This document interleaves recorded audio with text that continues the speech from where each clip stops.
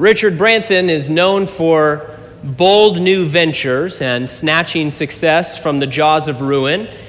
He credits some of his achievements with his willingness to not avoid risk, but instead to say yes to opportunities when they come along. He once wrote this on his company blog: "If someone offers you an amazing opportunity, but you're not sure you can do it, say yes, then learn how to do it later."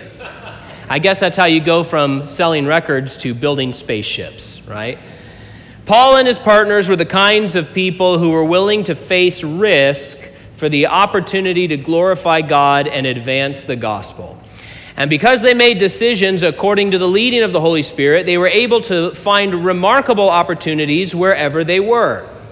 They could be in Asia or Europe or the Holy Land. They could be among many or few in the courts of a governor or down by the riverbank. No matter the circumstances, we see them saying yes to God, sometimes having to figure things out as they go.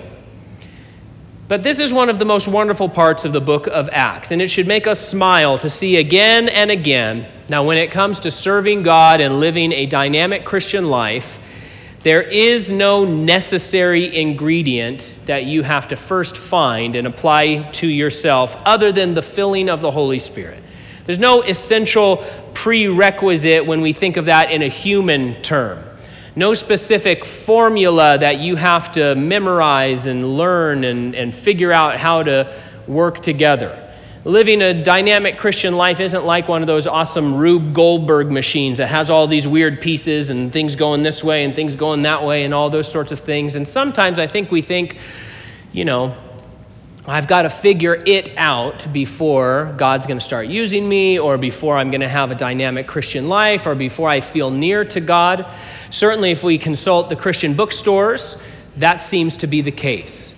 It seems to be that not only do many Christian authors, but also the market, right? The consumers are looking for some secret, some answer, some formula, some shopping list that if we lay hold of this, well, then we'll be able to be real Christians who are really used by God, who are really honoring God.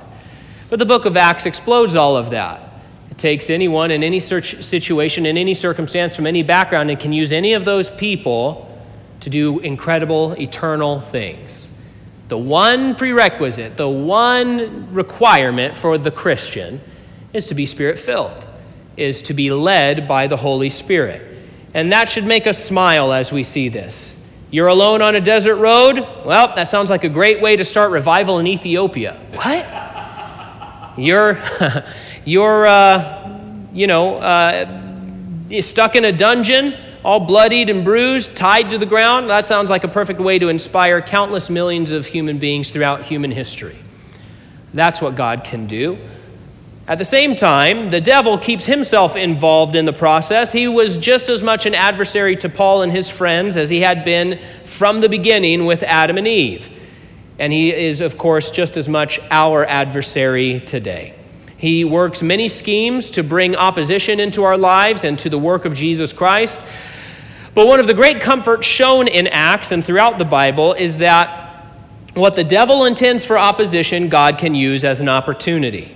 We see that power on display as we begin a very significant story, which I already alluded to, the dungeon night in Philippi.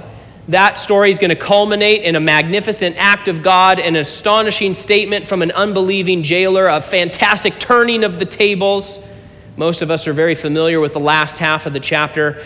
But first, to get there, well, we're going to have to tell a different story. Not so magnificent. In fact, it's a sad and sorry tale, a tale of human trafficking, of injustice, of prejudice, of real hardship and suffering for God's faithful servants. But once again, we'll see that no matter the situation or the circumstances, you and I as Christians can be used by God and further his work, even if it just means in one life, just one life at a time. As we begin, our brothers find themselves in the Roman colony of Philippi, which is in modern-day Greece, and they've been preaching the good news of salvation to the people there. Verse 16 is where we're starting, Acts 16, verse 16. Once, as we were on our way to prayer, a slave girl met us who had a spirit by which she predicted the future. She made a large profit for her owners by fortune-telling. I'm sort of comforted by the setup here because, as I said, most of us are familiar with what's about to unfold, both immediately in our verses and then in the long night ahead with the Philippian jailer and all that follows. But for all their spirituality and their spiritual power and everything, for all of their apostleness, Paul and company still couldn't predict what was about to happen. Yeah, it's really hard for us to not think of a man like Paul or Silas or Dr. Luke or Timothy and not think of them as the Jedi masters, right? That they have tapped into, something that the rest of us will never hope to. Now, obviously, it's true that they were wholly devoted to God. They were deeply mature. They were saturated in the scriptures. I'm not making light of that they're the same as, a baby Christian, but we have to understand that God's not a respecter of persons in that regard. Of course, his callings are different. None of us in this room are ever going to be called to be an apostle. That's done, right? That was a special calling for a select group of people. But as far as living a dynamic Christian life and being used by God to change the world and change our community and change people's eternal destinies, he doesn't set aside special reserves or special artillery for Paul and nothing for the rest of us, or cap guns for the rest of us, right? That's the idea. And what do we see here? Paul's the kind of guy that can raise the dead. Paul's the kind of guy who's been raised from the dead. He's doing miracles. He's writing scripture. He's doing all of this stuff. Did he know what was going to happen that day? Not at all. He's just flowing with the Spirit. He's just rolling with it. He's just saying, well, we're here in Philippi. Here's my purpose. Here's the way that we operate. Here's our goal in the Great Commission. So let's go ahead and do that. And what do we see here? They were walking by faith just like we're called to walk by faith. They thought they were headed to prayer that morning. In reality, they were headed into a problem. Turned out to be a pretty significant problem. That was their plan. They didn't open up their planners that day and say, okay, today we're going to encounter this slave girl and we're going to end up casting out this demon and then we'll move from there. They said, let's go to prayer. But they never got there. There was a problem instead. As usual, when they were presented with opposition or just a change of plans, they weren't derailed by it. They weren't paralyzed by it. They were able to adapt and respond in a flexible way. And that's part and parcel with the Christian life. Some things really require flexibility. There's no such thing as a gymnast who isn't flexible. I'm a great gymnast, but I can't touch my toes. Well, then you're not a gymnast. You're not a ballerina if you're not flexible, right? Now, in spiritual matters, we cannot predict what the day holds, or right now, tonight, we cannot predict what the night holds. Whether it's a prayer or a problem coming up, harvest or hostility, we can be confident that there will be things that stand in the way, right? Sometimes we have smoother sailing in life than other times, but we can be confident that eventually there will be temptation arising, opposition, resistance of some form or another. But we don't need to fear those things or be paralyzed by them because we know that our God is greater than all of those things and that he also can not only overcome those things, but he can turn those things into opportunities to accomplish eternal good. But the reality is, as you all know, in life, particularly in our spiritual efforts, things don't always go as planned, and that's okay. Keep moving, keep trusting the Lord, seek his will and his guidance in the situation. Now let's take a look at this girl for a minute. In Luke's description of her, it's obvious to everyone around her that she was possessed by some otherworldly spirit. Now we know it was a demon. The pagans around her thought it was the Python spirit. Ooh, there was a thing that happened in that region, and they believed that there were certain priestesses or certain people who had the Python spirit. It has to do with their worship of the god Apollo and some of his mythology. Since she was such a lucrative business for her masters, it seems that she was actually successful, at least on some level, in telling people's fortunes, in telling them the future. What are we to make of that? Listen, if she was wrong all the time, word would spread, and she wouldn't make any money for her masters. The fact that she made great deals of money for them indicates something to us. In the Bible, we see that demonic spirits have pretty significant power. They're super intelligent. They're able to do pretty remarkable things, some of which fall outside of our limited boundaries of space and time as human beings. For example, the demons in the Gospels could take one look at Jesus when he walked up, who was by all accounts nondescript, just another guy in the crowd, and they immediately knew, you're the Holy One of God. He didn't tell them. In fact, he said, stop saying that. They saw him and they could see through the flesh, as it were, and see his deity. How are they able to do that? We don't know. I don't think they were passing around a mugshot of Jesus at their, demon meetings, wherever they have those. But they immediately knew who he was. They knew what he was about. The Bible teaches that Satan and his demons can influence the minds of human beings. They can know things about things that tempt human beings, those sorts of things. Of course, they are not all powerful. They're not omnipresent. They're not all knowing, not in any way, shape, or form. Only God is those things. But it seems that either through some sort of limited revelation or by super intelligence, this demon in this girl was able to at least somewhat accurately tell fortunes. So while we don't live in a particularly occultic culture, at least not in this sense, no one that I know is paying to go see a slave girl, go into a weird snake trance and give them information. Although, we have those kinds of places, right? Madame Sophia on the 99 has been there as long as I can remember. The place in town, right? So those things do exist, but our culture isn't, at least on the surface, quite as occult as this yet, but demonic activity is real. Demon possession still happens. The devil is still doing stuff, and it's not all fake. These are super powerful beings. We get glimpses of the kinds of things these kinds of beings can do in the Bible, whether that's demons or we look at what angels can do, right? And we see that they have a different set of boundaries when it comes to space and time and power and those sorts of things than we do. Setting aside the supernatural aspect for a moment, this poor girl is kind of a good picture of the enslavement of sin. People out in the world don't realize that sin is a destructive tyrant, that it consumes and that it makes sport of people trapped under its power. They think, well, I'm just trying to get ahead, or I'm just having a little bit of pleasure, I'm just seeking the riches of the world, or I'm doing whatever, I'm going my own way. When in reality, on a spiritual level, this is who they are, this poor girl. On the one hand, she seems to have this fantastic ability, right? Bankable skills. Hey, honey, let's go down and get some life advice from that one girl. Which one? The one enslaved to those guys downtown. The one who's in weird fits of trance and is tormented by some weird spirit. Let's go ask her what she thinks about life.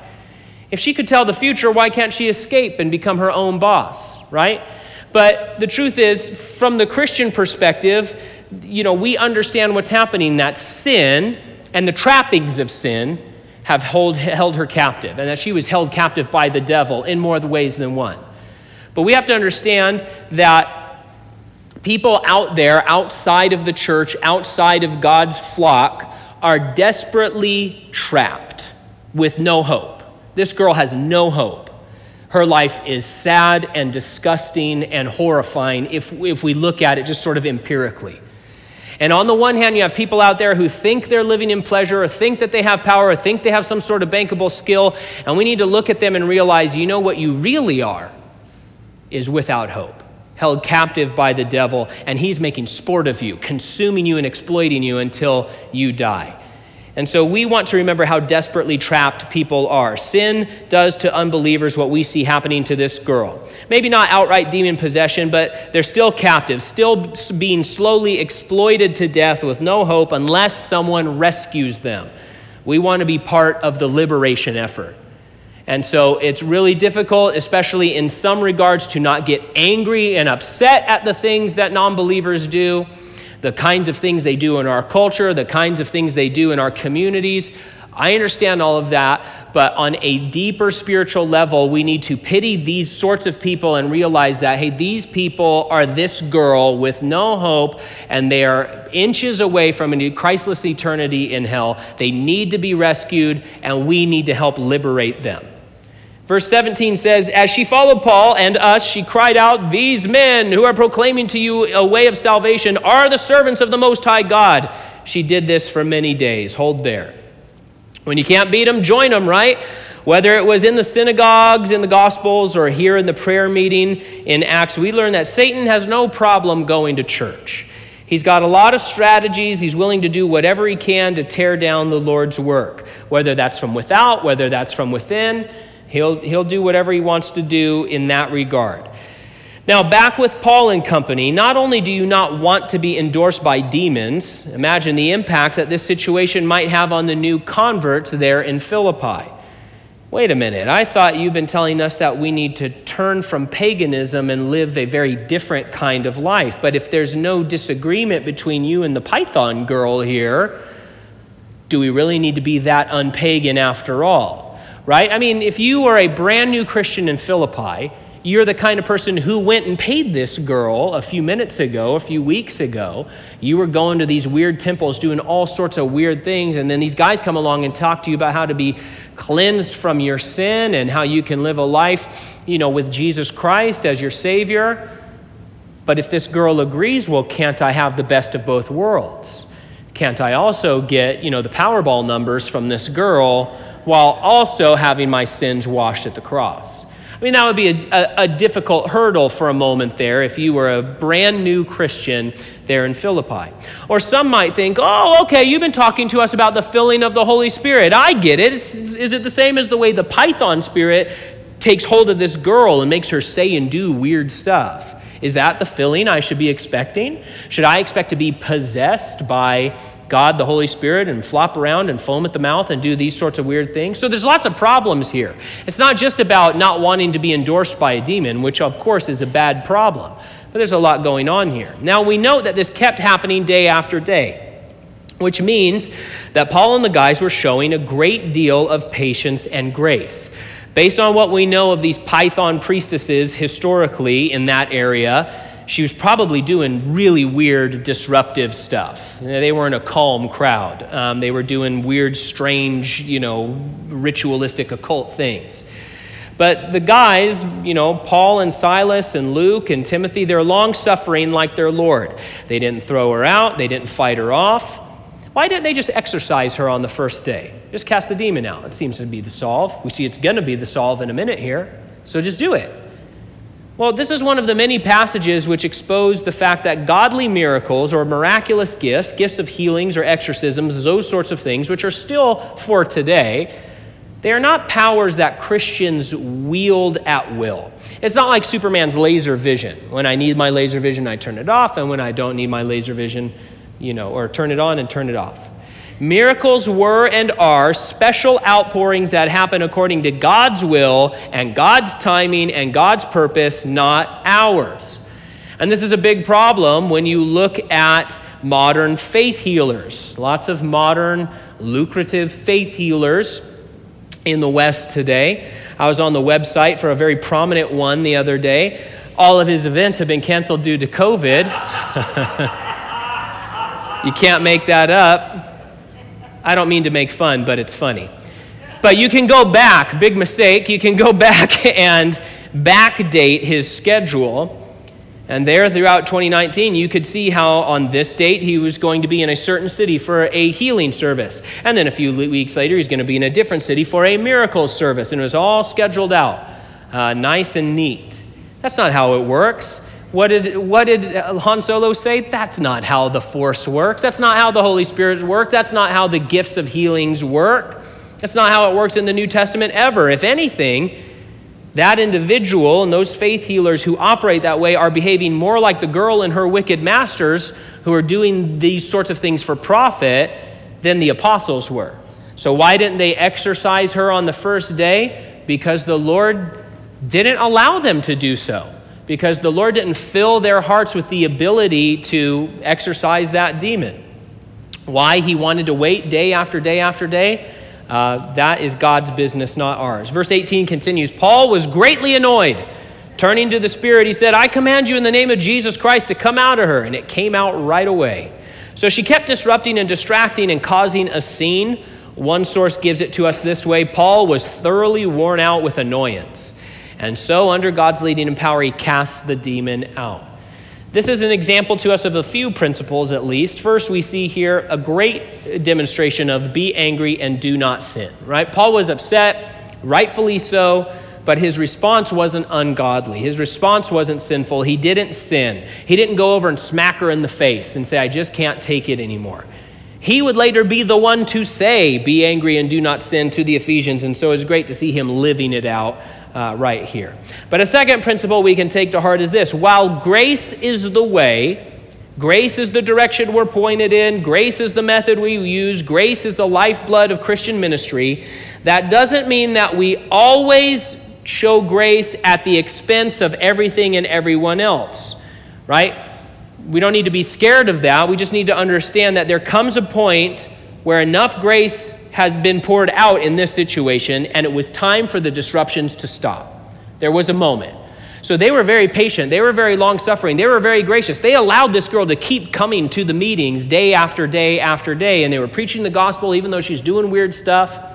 So they show a lot of grace, but then it came to a point where it needed to stop. In this case, putting a stop to the disruption meant exorcising a demon. And it was very simple and matter of fact. No holy water, no crucifix, just a faith and truth and the authority of Jesus Christ. But as we live out the Christian life, focused on grace, grace is the way, and we live out our callings, there are times when grace needs to give way for the sake of others. Here are just a couple of practical examples that I thought of. First, in parenting, if you're a Christian parent here tonight, you're called to train up your kids and to love them and to teach them about the Lord and to show them the difference between right and wrong and all of those things, and you're to do so with the kind of grace that God shows us. That's lots and lots and lots and lots of grace, right? But at some point, a tantrum has to be dealt with. At some point, we need to stop and disrupt the disruption. Right? That makes sense to us. That's common sense. We don't just keep pouring out patient grace at the expense of everything and everyone else, right? Or let's think about it on a church level. In the church, we believe in the importance of the reading and the preaching of God's word. We believe that it matters. We believe that it has power. We believe that it changes lives. If there's someone causing a disturbance, whether innocently or not, on and on, over and over, we're to show grace and long-suffering to those people, but at some point, those disturbances need to end so as not to damage the rest of the people in attendance, right? And at some point, if someone is being a disruption week after week, minute after minute, just going on and on and on disrupting, what if the person 3 seats down from them is a non-believer who needed to hear the gospel, and instead all they heard was your disruption. All they heard was you shaking your keys or your baby shaking your keys, right? That's the idea. So on the one hand, we don't want to be completely without grace. On the other hand, we can't just always allow grace to be the only thing that we utilize in the way that we do things. So, for example, we're rereading Little House in the Big Woods with the kids. And Pa Ingalls talks about when he went to church as a boy.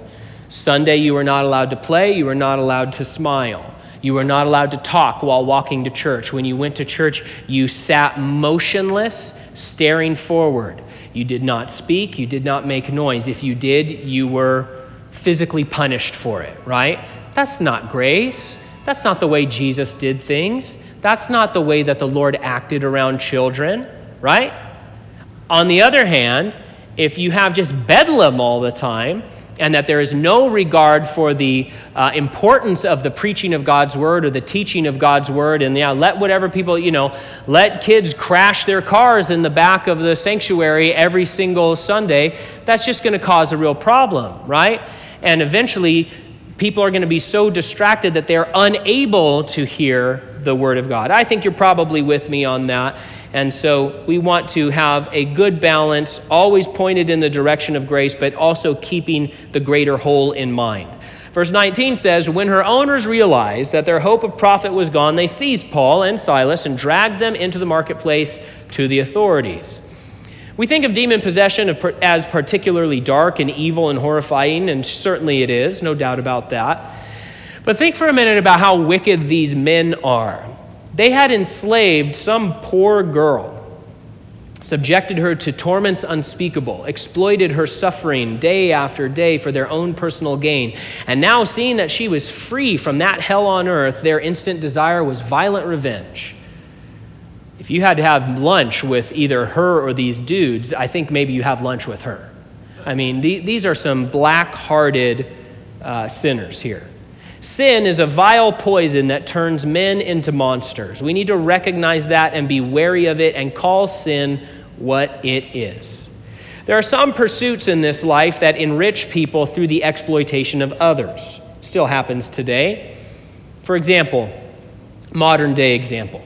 You'll sometimes hear it said that, well, pornography has no victims. That's absolutely not true. It has many victims, including the viewer, but as an industry, it is built off of exploitation. It is built off of the ruin of individuals. We don't want to have anything to do with an industry like that, right?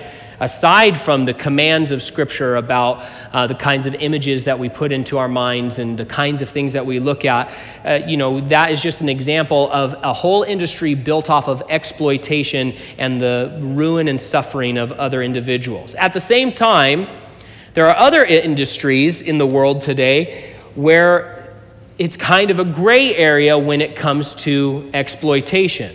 There are hard issues when it comes to things like third world sweatshops or children working in factories overseas, those sorts of things. Those are hard issues that we kind of need to think about and not just turn a blind eye to. Now, it's really hard to avoid let's pick child labor. It's pretty well impossible to live a normal life without having some product that a kid helped to make, right? Now, it's not always just as easy as, well, the kid made it and so that's bad. In many situations, researchers and economists will tell you, yeah, but if that kid didn't have that job, he starves to death, right? We don't want to work in the factory that the little child in Vietnam is working in, but it's not always super easy to decide, is this exploitation? Is this slavery, right? I mean, these are some kind of hard issues, but they're real issues. And so what's the answer for us? Well, the answer is for us to seek the Lord and be tender to his leading and ask him to show us what our liberties are and what our liberties aren't in this life. And I can't tell you what those are, but he can. And so we just want to be careful that our hearts aren't becoming anything like these men in verse 19. We don't want to have any similarity to them. We want to keep our hearts tender and soft before the Lord so that the Lord can say, I actually want you to do this, and that we are ready to say yes to him. Not just blind to suffering or blind to exploitation or blind to anything like that. And the answer for some of these difficult questions is just to go before the Lord and say, Lord, what do you want me to do? What is my area of liberty? We think so often of liberty in terms of things that we consume, eat and drink and those sorts of things, and that's fine, that's good. But there's a lot of areas of liberty, and we would all do well to just go before the Lord and say, Lord, what are my liberties? What are the things that you would have me do, and what are the things you would have me not do? And so I just encourage all of us, myself included, to do that with the Lord.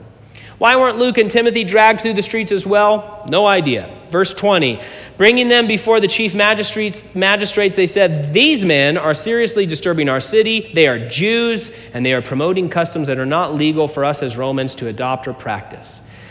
We know that this was really about money, but these guys couldn't really claim that, right? The magistrates would have had to have said, well, go get a new enslaved Python girl. What does that have to do with us? So they start with a lie. The city's seriously disturbed. There's an uproar. That wasn't true. What about their second charge, that the Christians were promoting illegal customs, that they were breaking the law? This might apply to us tonight. Well, in Rome, it was illegal to introduce new gods and religions. One reference states this: the Romans would indeed allow foreigners to worship their own God, but not unless it were done secretly, so that the worship of foreign gods would not interfere with the allowed worship of the Romans. Naturally, this was not a law or rule that the Christians had any interest in following. They weren't revolutionaries in the political sense, but their affiliation to Christ and his law superseded all other things. And that needs to be true of us, right? God certainly does not call us to overthrow our government, but if you're a Christian, then you have a king, and his name is Jesus. That's your king, right? After him, there are leaders and rulers who have been established by God, and we have a responsibility to. And they have certain amounts of authority in this world. As a Christian, God's word is your law. After that, there are laws of the land, laws of the nation, laws of the state, laws of the county, laws of the city. If any of those conflict with God's law, they are not to be followed. As a Christian, your life is pledged to Jesus and his will. After that, you may be affiliated in citizenship or fraternity in some group here on the earth, but our relation to the Savior King is first, foremost, and final when it comes to your rule of life. That doesn't mean that we are supposed to renounce our American citizenship. Paul certainly did not renounce his Roman citizenship. In fact, he's going to use it very carefully in some cases. But Paul never walked around thinking, I'm a Roman. He didn't. He thought, I'm a servant, a bondservant of Jesus Christ. And so, yes, they were promoting customs that were unlawful. They were unlawful for Romans, but we're Christians. And what we're doing is exactly lawful according to the commands of our King and his rule of law. And so that's an important distinction. God has given us truths and laws and customs and a way of life. These are not only to be lived privately, but shared and preached publicly. And if the world around us rises in opposition, we need not fear because God is with us and he has overcome the world. What good news. These human traffickers here close with the epithet, they are Jews. There's been anti-Semitism as long as there has been descendants of Abraham. In this context, we know that the Emperor Claudius at the time had issued a decree to throw all the Jews out of Rome, and so there was sort of a high tide, a wave of prejudice against the Jews throughout the empire. They were leveraging that. One more note before we move on. We see a lot of shouting in this passage. Shouting from these guys, shouting from the demon-possessed girl. Let's not be people who are angrily shouting at others, either literally or digitally. Let's not. The Christian is meant to be a peacemaker. We are meant to be meek and kind and generous and patient and slow to anger. Why? Because our Lord is, and he commands us to do the same. We're called to meekness. We're called to grace. We're called to be peacemakers. It's very easy to become a shouting maniac, and it's encouraged in our day and age today. It's not something the Lord wants us to do. Verse 22, the crowd joined in the attack against them, and the chief magistrates stripped off their clothes and ordered them to be beaten with rods. This was a horrible and humiliating thing. Stripped naked, these two men were beaten without mercy. You know, Rome had no boundary like the Jews had. The Jews wouldn't flog you more than 39 times. They said 40 is the limit, so they never went past 39. The Romans would and go as long as they pleased. Paul, it seems, felt that of his many sufferings, this one was particularly bad. We have that long list in the epistles of all the things that he suffered. Horrible things. And remember, we've seen him stoned to death. But once talking about this scene, he described it in his letter to the Thessalonians, and he says, man, we were shamefully treated in Philippi. It was outrageous, he said. So probably pretty awful. Again, let's imagine what a new convert to the faith might have thought that day. Wait a minute. This is what Jesus allows to happen to his apostles? But we know that these people in Philippi were rooted and grounded in real truth, and therefore suffering like this would neither surprise them nor drive them from the faith. We want to have a Christian faith rooted in the truth of God's revelation, not in styles, not in personalities, not in comforts, not in trends, but in truth. That's what leads to a robust, storm-ready faith. Storms are coming. Difficulty is coming, maybe in the form of persecution, maybe just in the form of regular old suffering. But God does allow his people to suffer. He promises you and I are going to suffer. That doesn't need to drive us from the faith. It should just drive us into his arms. And we see that happening here. These new Christians in Philippi, when they get out of the jail finally, it doesn't say, and they went to the church and everybody was gone because they thought, I'm hanging it up. The church was there, and they were thriving because they were rooted in the truth of God's word. When we see Christians and churches losing court cases in the era of COVID, it's happening more and more, as we have been recently. We can think back to this scene and remember that injustice is nothing new. Our hope has never been in the courts anyway. Verse 23, after they had severely flogged them, they threw them in jail, ordering the jailer to guard them carefully. Receiving such an order, he put them into the inner prison and secured their feet in the stocks. Dr. Luke saw what they had suffered, and he said, this was severe. They're in bad shape. If your doctor walks into the room and he says, it's bad, then it's really bad. And indeed, they were in bad shape. When believers around us are suffering, let's resist the urge to just dismiss it or make light of it or just say, oh, God will take care of that. A lot of suffering is incredibly severe, unbearably severe. And so remember, we're called to weep with those who weep. Luke and Timothy weren't allowed to help out in any way. They weren't even allowed to wash the wounds of their friend. The jailer is going to have to do that later in the morning. Instead, Paul and Silas were swiftly dragged into a dark dungeon. There's a similar prison that can be seen in Rome. It's described this way. The cell there is damp and cold, from which the light was excluded and where the chains rusted on the prisoners.